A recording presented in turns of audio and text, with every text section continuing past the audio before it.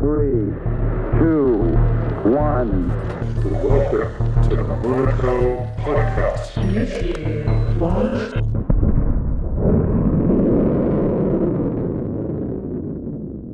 Ladies and gentlemen, welcome back to a new episode and a new project, and with no exception, a very exciting one as well. This project has just been announced to the public, and I can't wait to know more about it. From IotaOrigin, we got Julian here to tell us all about it. Welcome, mate. Hi, welcome.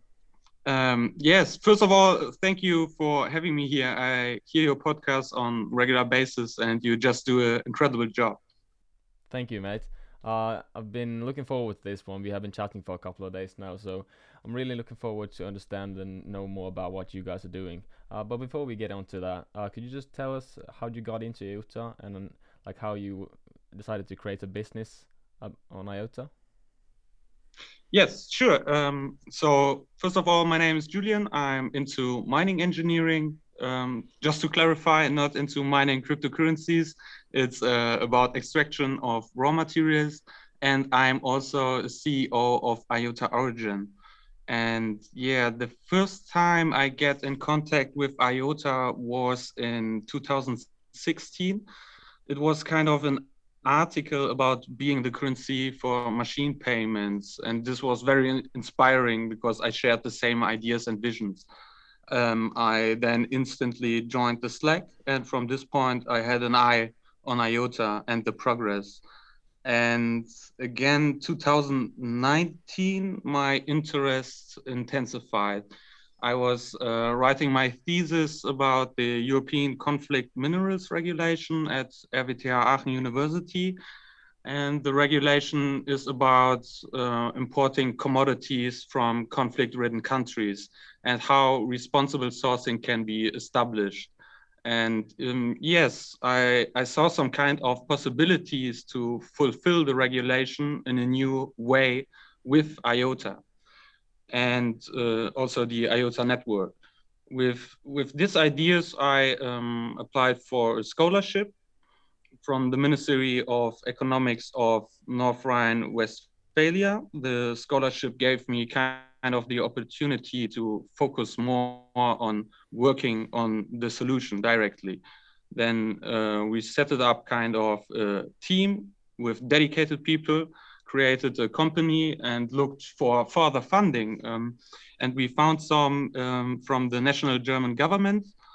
They give us the opportunity through the Ministry of Economics and Energy. Now it's the Ministry of Economics and Climate Change Protection, I think it's called like this. This was kind of a longer process with 3 rounds, but in the end we got the funding. It's called Innovation Program for Business Models and Pioneer Solutions. And so we could extend our work building on IOTA. And now we are 12 people working full time. And this is more or less how we get into IOTA and how we get here in the end. That's incredible, mate. You guys ain't playing around. Could you tell us a little bit more what IotaOrigin is? Yes, so first, IotaOrigin is a platform for trading conflict-free commodities. This platform consists of 3 pillars. So the first pillar is our traceability application, which is built on IOTA streams and which makes it possible to track conflict-free minerals fully digital and at the same time matching the international regulations. And the second pillar is the trading platform for matching all stakeholders together in the supply chain, like mines, traders, refineries, importers, handling the documents and also the international contracts. And the third pillar is the possibility of investing in artisanal small-scale mining. This is also very crucial for the sector. But before going deeper into it, maybe all of these pillars, I would like to share first our vision, what we think, how the world will look like the next 10 to 15 years. So the people can maybe relate more to our solution. Is this fine? Mm. So the most of us share the vision of IOTA and the machine economy.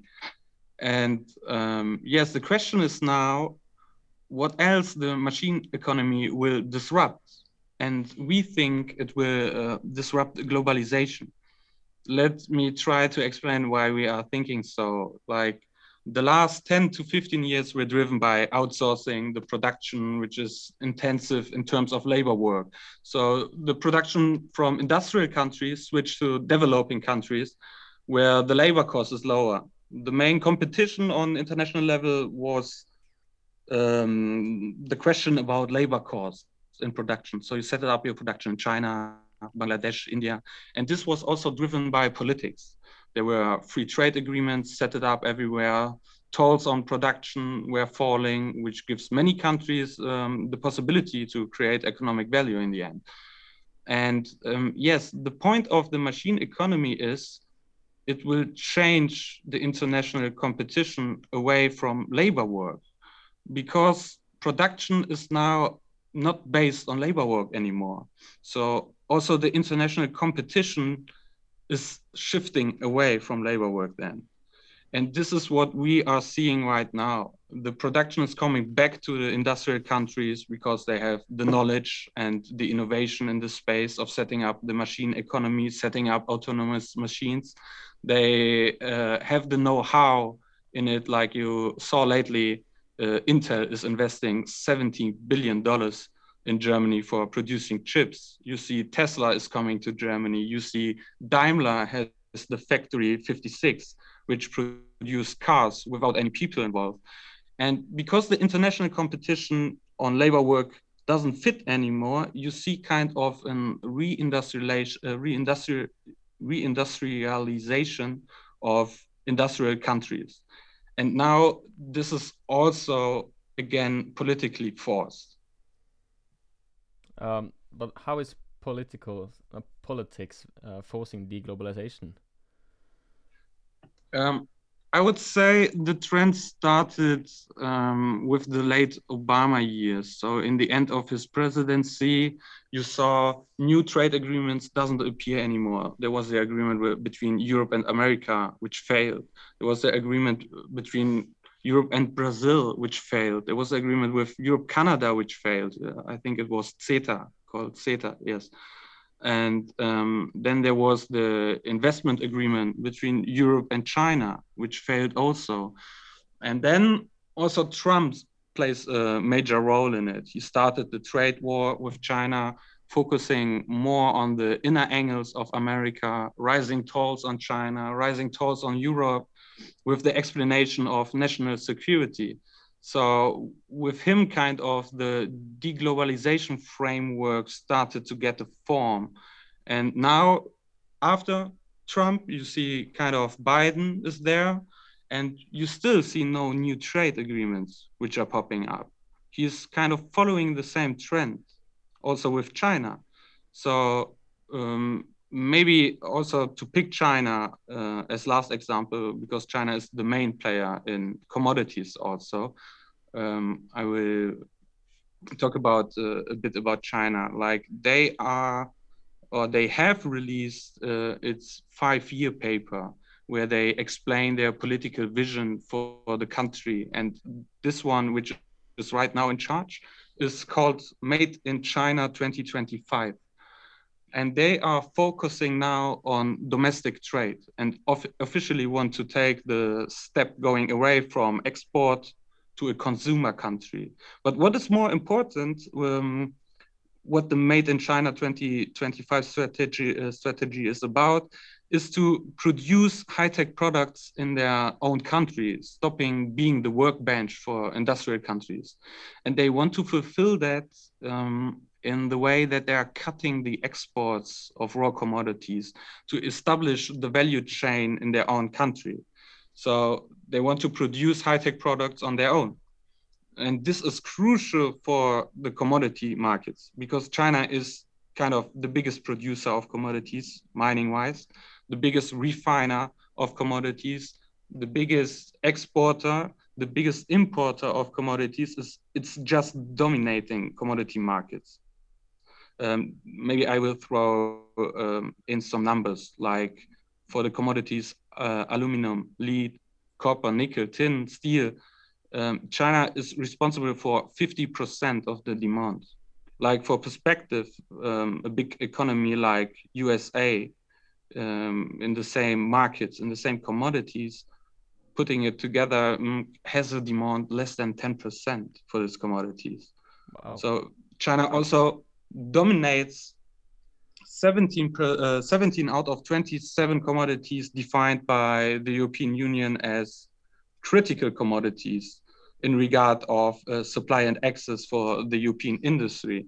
And I could go on and on with this. So the question is now how the rest of the world reacts to it. And here's also the problem. Like Japan was the first country which reacts on it because they had a dispute with China, and China stops the export of rare earth materials to Japan. And from then on, Japan was setting up their own rare earth mines to be less dependent on Chinese production. The US is trying to go the same way. There was like in the middle or at the peak of the trade war, Xi Jinping visited a tungsten refinery to show to America, look, we have also something in our hands, because like China is producing 97% of tungsten supply in the world. And after China presented this muscle to America, Trump directly started an order or a program for the national emergency on rare earth metals. So the US choose the same way as Japan, looking for own deposits in the country. And right now, this is even financed by the Pentagon. Yes, and now you have the European Union. So the European Union is also trying to do it in the same way, like America and Japan, to look for domestic deposits. The problem is the European Union don't have enough or any deposits. And the second is that sourcing in domestic markets is kind of not possible at all. This has also to do with things like population density, like in the US, 30 people living per square kilometer. And in Germany, it's like 230 per square kilometer. So you can have a look at Bavaria, Germany, and try to build a wind power plant there. The neighbors will sue you to hell for that. And now try to set up a mine in the same place. There's no chance. So plan B was setting up some partnerships like with Russia. 10% of non-ferro commodities is coming from Russia into the European Union. And I'm not talking about energy supply. And yes, this is kind of a huge portion.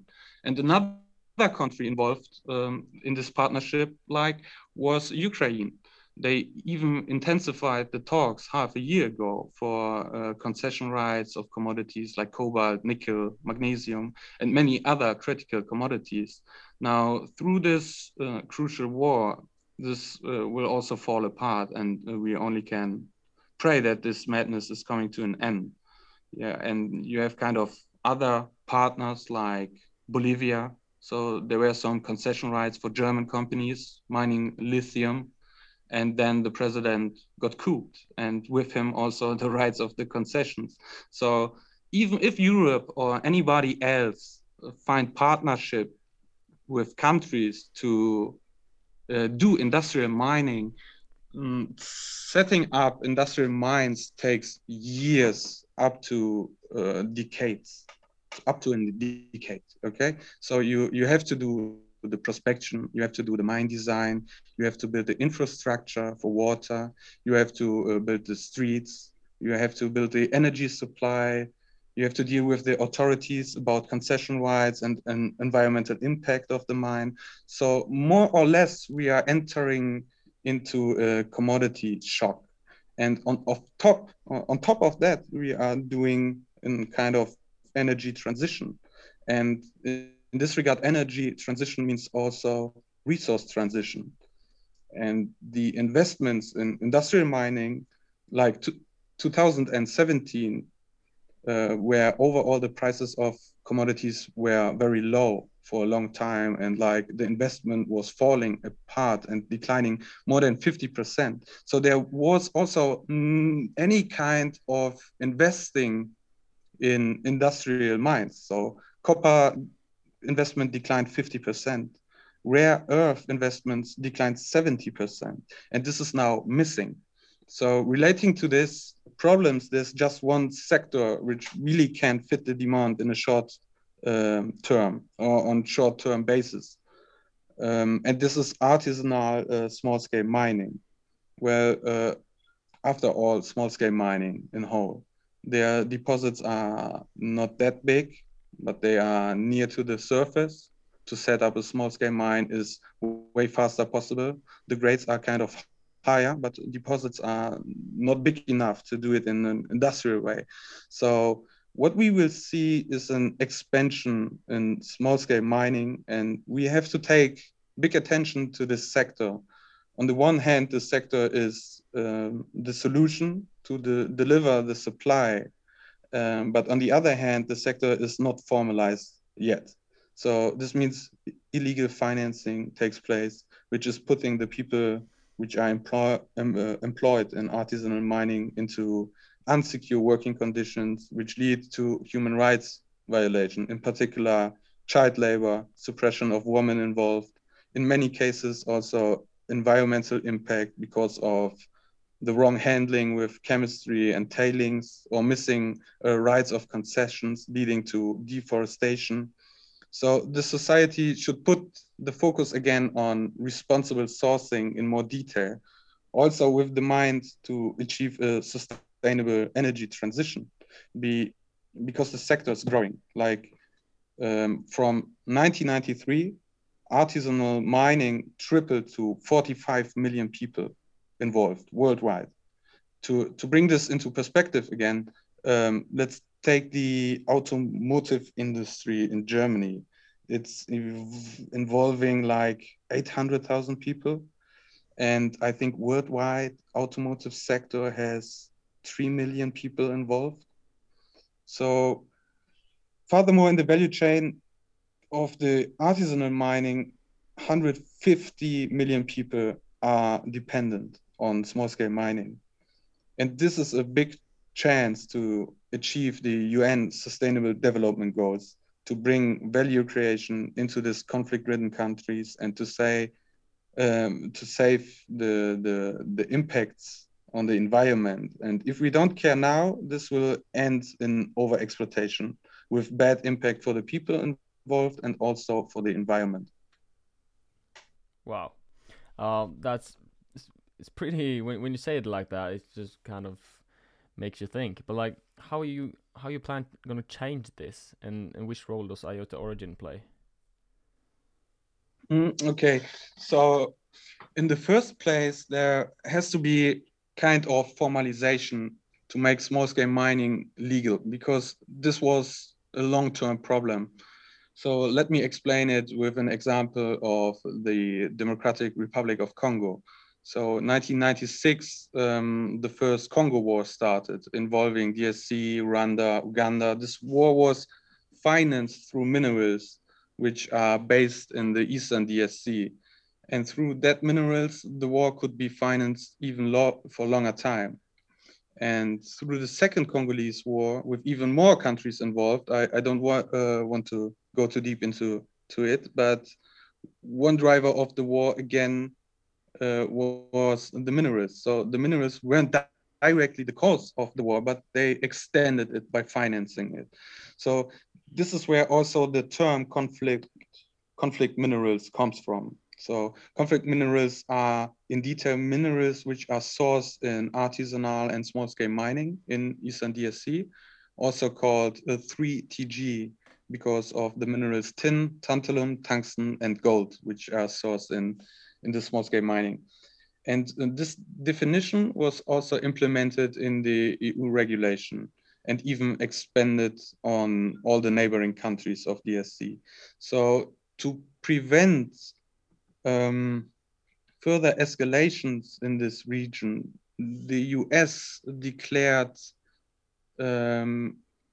in the Dodd-Frank Act, section 1502, I think it was, which is referring on conflict minerals and calling them out. So international cooperation, it was in 2009, international cooperation at this point, we're leaving the country. So, and this had a huge impact on investments in the country. And at the same time, like it was 1 year later, I think 2010, the national government didn't allow to do artisanal mining anymore. The problem is 80% of the GDP of DRC is mining. So this is also kind of an effect of the commodity curse, by the way. So most of the people had no choice but to go into the illegal sector and get illegal financing through shady structures. So the people who are working in the mines, the most part of them, not all, but the most part of them now are just normal people. They are not kind of rebels or something. These are brothers, cousins, uncles, whole families involved in this sector. So the people get in an insecure environment where different human rights violation can take place. And this is the biggest issue. And now from 2018, there is the possibility to formalize artisanal small-scale mining in DRC. This means that people involved can form cooperatives, which can then apply for a ZIA zone, which is a concession right in mining. And this is kind of a huge innovation because the people can now get out of these illegal structures. So the people can now invest in their own ground, like a father before on an illegal ground, he wouldn't buy kind of an excavator because at the next day the military could come or the police could come and size it and tell, look, you are working illegal, we are taking your excavator, and then they will just sell it or something. And the environment for investment is bad. And this is now changing. So this father can now say, okay, look, I will invest my efforts and my time into this mining site. So my children don't have to work here, so I can send them to school. But the problem now is because of the bad image of artisanal mining, international investments are still not there. And illegal financing of the mine site is still the first choice. And this means questionable security for the people and the environment and also for the human rights, right? And the thing is now, it's hard for them also to fulfill the international regulation because the traceability by now costs lots of money, and there are different international organizations which are into traceability, like the electronic industry has an organization in the tin and tantalum sector in DSC, and they just let the mines pay for the traceability. And this is a kind of a problem because, so in the first place, I want to tell I like what they are doing because the incentive is to make traceability possible to ensure that human rights violations are not occurring, but still there's a problem. So putting the cost to the mining sites puts pressure on them to go again into the illegal sector. On the other hand, this kind of traceability system evolved into control systems because they say, look, we are the electronic industry. You can only sell your minerals to us by using our traceability system. If you try to get out of the system, you're going into the illegal path. So they are forcing them kind of. In economics, it's called procurement corporations. So this is also happening with the automotive industry in the cobalt sector of DSC, which is kind of dominating the market. And this is the point where we as IotaOrigin step in, because for us, traceability is not a business. Like you have different startups also in the blockchain space, which use blockchain for traceability, but they have the wrong business model on it. This is also why IOTA has its USP, because it's feeless. And we are also not putting any fees on our traceability, because we want to get them legalized so they can market their commodities on international markets, and then we can together attract international investments again. So we have also an interest in keeping it feeless, because the traceability system should scale fast. So we as IotaOrigin on our side will refinance ourselves by our platform, matching buyers and sellers. And this is not the, it's not a paper idea. So we have been in DSC, we're working with many NGOs. We are working with associations with over 20 cooperatives in the artisanal small scale mining, including more than 70 mines, which employ more than 3,000 people. And we are talking also to refineries, exporters, the whole value chain we are talking to for implementing this system. And we are also building a consortium for our platform.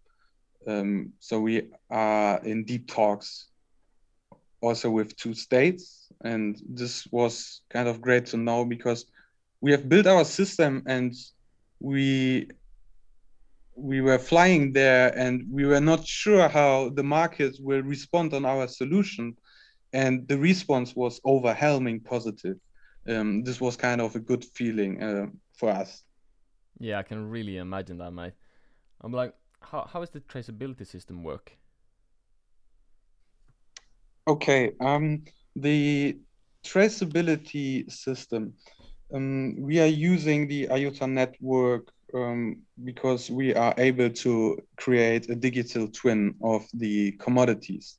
But the digital twin is not enough. Therefore, you have first implement a system. And you can think about the system working like the CO2 emission trading in Europe.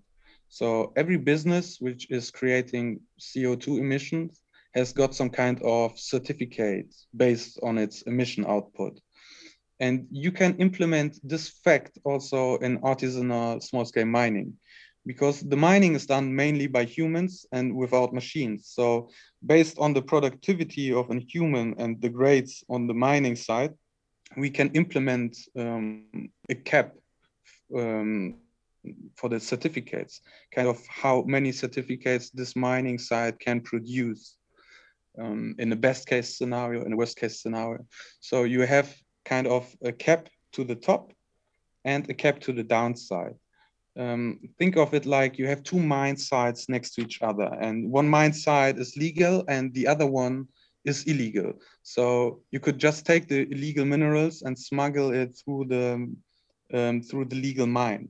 So this is where the cap to the top is for. So you know how many people are involved, so you know the productivity, you know the grade. So it's not possible to rise the production or rise the cap by 3 times, 4 times, 5 times, and smuggle illegal material through this legal mine.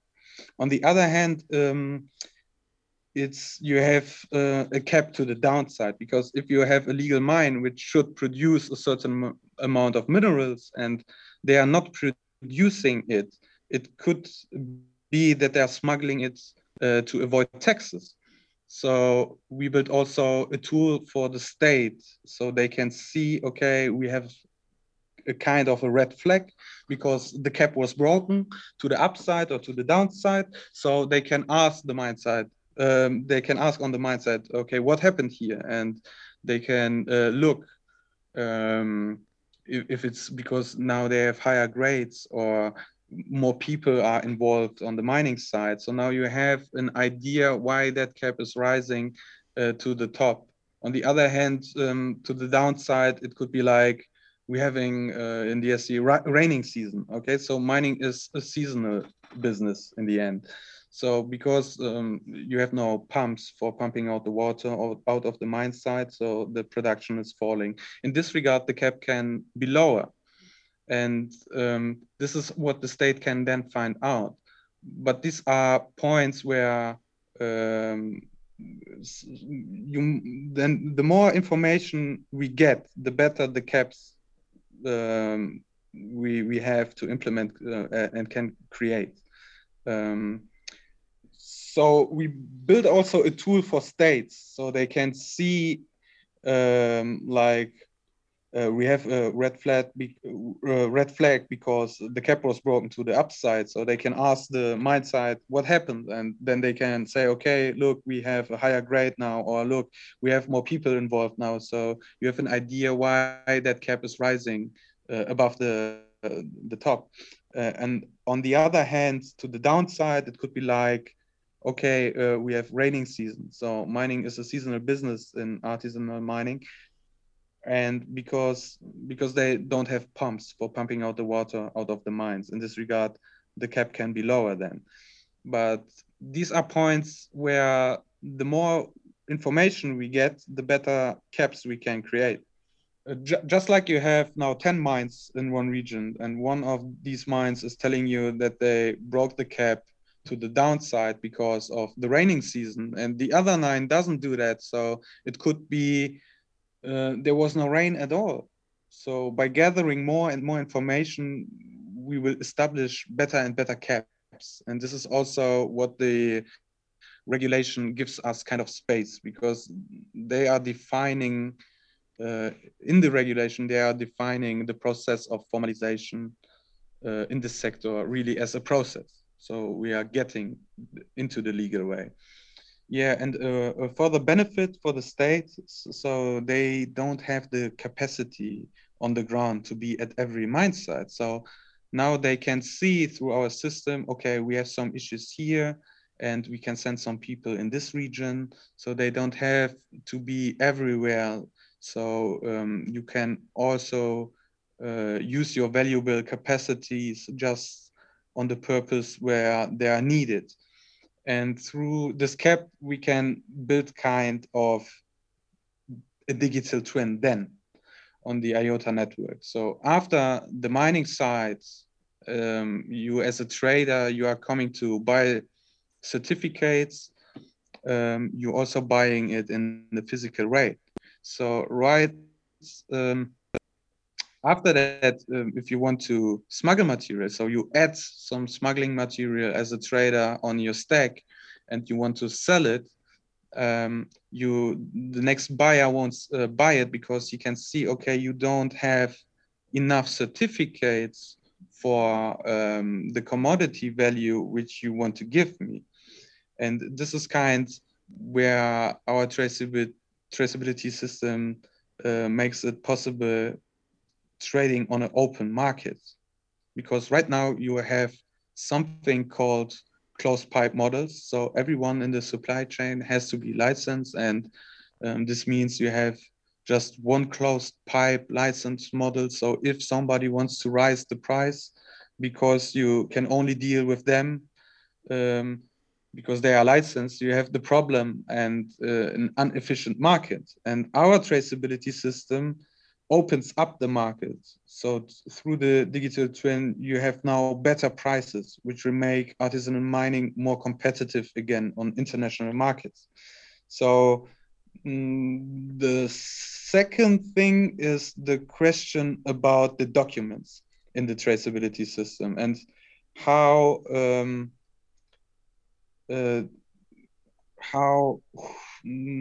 who can see these documents, and therefore we are using IOTA streams for encryption of these documents. So we have a section which is for public data. This is due diligence documents, like from which origin is the material coming, and if any problems occurred. So we also implemented a whistleblower system to refer on problems of any kind in the supply chain. Then further docs like if it's coming from a licensed mine, if taxes has been paid, this can be signed by the authorities in a digital way. And then we have also a private document section. And these are only for people who are actually doing the trade um, between two parties, because you don't want to give information like name, price, volume. So this is all encrypted through IOTA streams. And this is how IOTA is giving our traceability system the edge. Because through the digital twin, you can trade on an open market. You can hide your business secrets, which is a big problem for international companies because they don't like to disclose it. And you can still verify the chain under international regulation for no cost. So there are no fees at all. So you can come to our platform. We are doing the matching process for you. You can find partners and trade these commodities conflict-free and import them, and even show your consumers or buyers where material is coming from, if it's like a gold ring for marriage, for example. Wow. But like, how is the financing of all of this work? Yes, the second problem is the financing. Because of the bad image, there's no international financing in artisanal small scale mining, but also there are banking issues. And this is what we want to change. So we will make it possible to invest directly in cooperatives through cryptocurrencies. We have partners in the banking sectors. For that, we are in talks also with crypto exchanges which are working in Africa, which have also licenses for mobile money.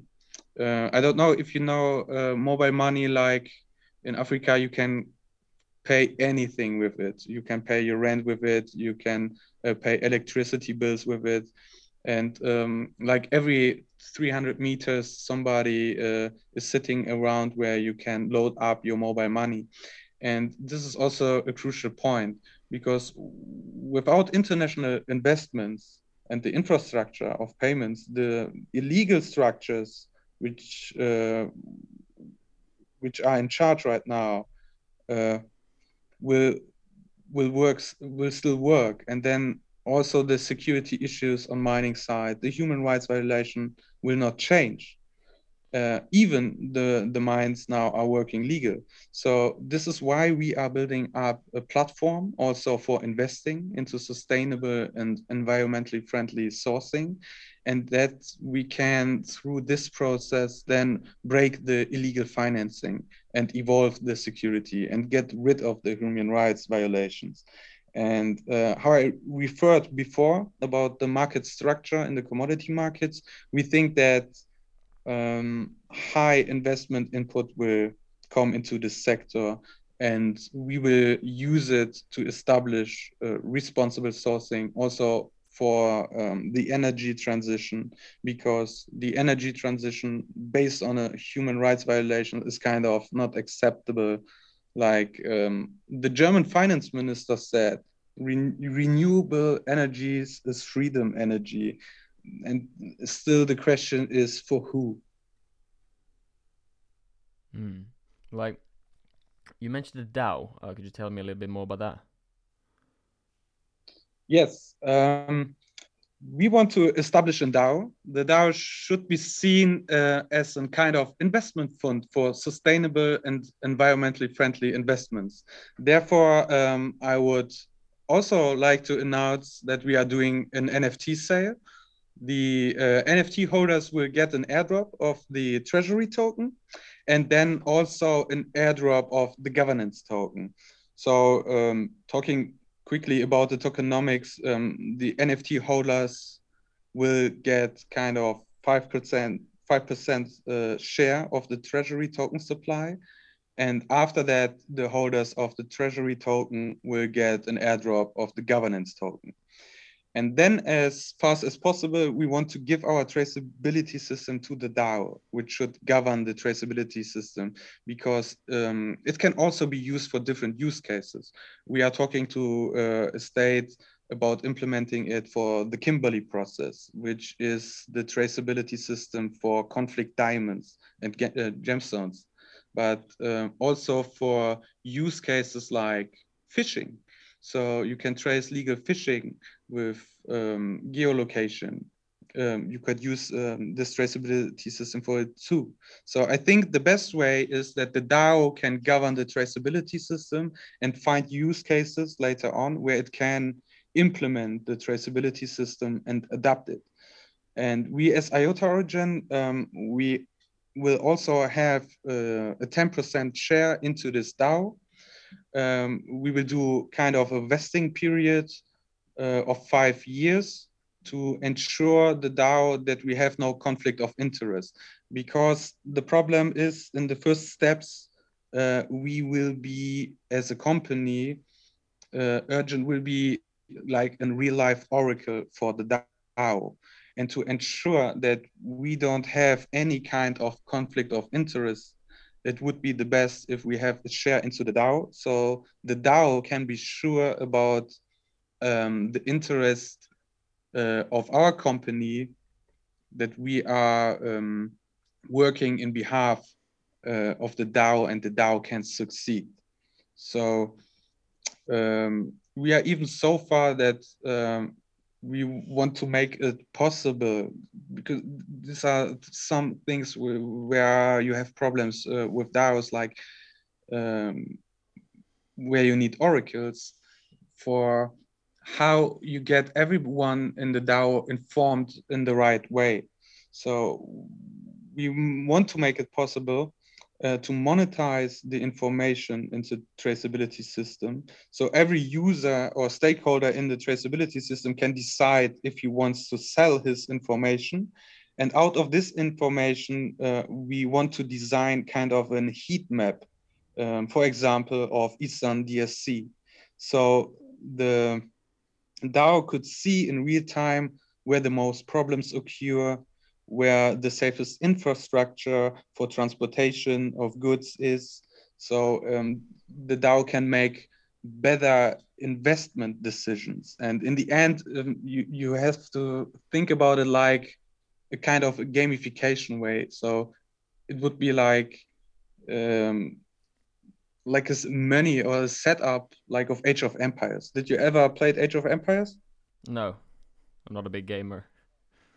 Okay, all right. So in Age of Empires, you're kind of building cities, and you see all the resources which are involved or which you can use on one page. And I think a DAO, an investment DAO in this space, should also have kind of this many. So every participant has all information in just on one page, and then can make decisions on it. And if you think about these heat maps, like where problems can occur, where infrastructure is needed, this DAO can also evolve not just into an investment fund, but also into a smart city project. So what could be the next right investment for developing the infrastructure of the city for exporting the goods? So this is kind of very interesting, and I hope we will find some more possibilities even, and I'm kind of curious about the progress we will make the next years. Yeah, I'm curious as well to see what you guys are gonna create. Um, but is there something from the IoT Foundation, like tech-wise, that you guys need before you move on, or is everything ready from like it is now? Yes, so we are the traceability system is working right now. So IOTA Streams is working. We can share the documents. It would be great if we can implement the IDs to the end, but this is more about getting the authorities legalize DIDs or using DIDs. So this is not a technical issue. What would be interesting for us in the way is kind of the smart contracts, the tokenization framework, because if you want to invest into a small scale mine, we have to tokenize it. So this would be a major driver for our company. And but we have a good feeling that IOTA and the IOTA Foundation can deliver on this point. And also, what would be kind of interesting for us is kind of DeFi products, like giving insurance for transportation, giving insurance to life insurance to miners through DeFis, giving small credits directly to the miners, because this is also an issue. They have debt, and they are doing the debt in gold, so the gold is again going through smuggling channels. And if you give them the opportunities to get kind of a credit through a cryptocurrency which they can use on place, you would get the gold into the not into out of the illegal channels. So there are some aspects we are waiting for, but we are also working on ourselves on it. So it will be very interesting times in this regard. Yeah, most definitely. This episode has been very inspiring. I really admire what you guys are doing, and best of luck to you and the entire team. I'm looking forward to see what you guys are going to roll out. You guys are going to make it far, I'm pretty sure of it. Yeah, thank you for your invitation, and thank you for listening. It was much of fun talking to you. Thank you very much, man. Thank you for attending. I think that the community will appreciate this episode quite a lot. So the rest of you guys, check out IotaOrigin. Follow them on Twitter. I'm not sure if are you going to have a Discord channel? Yes. Yeah. We have also our website released now, so you can check out our website also for more information, and follow on Twitter, or join our Discord, so we can get into a discussion. Yeah, that would be fun. So everyone, go do all that, and make sure to keep an eye on these guys. I think there's a bunch of cool things coming in the future. So, as usual, get behind, get left behind. Cheers.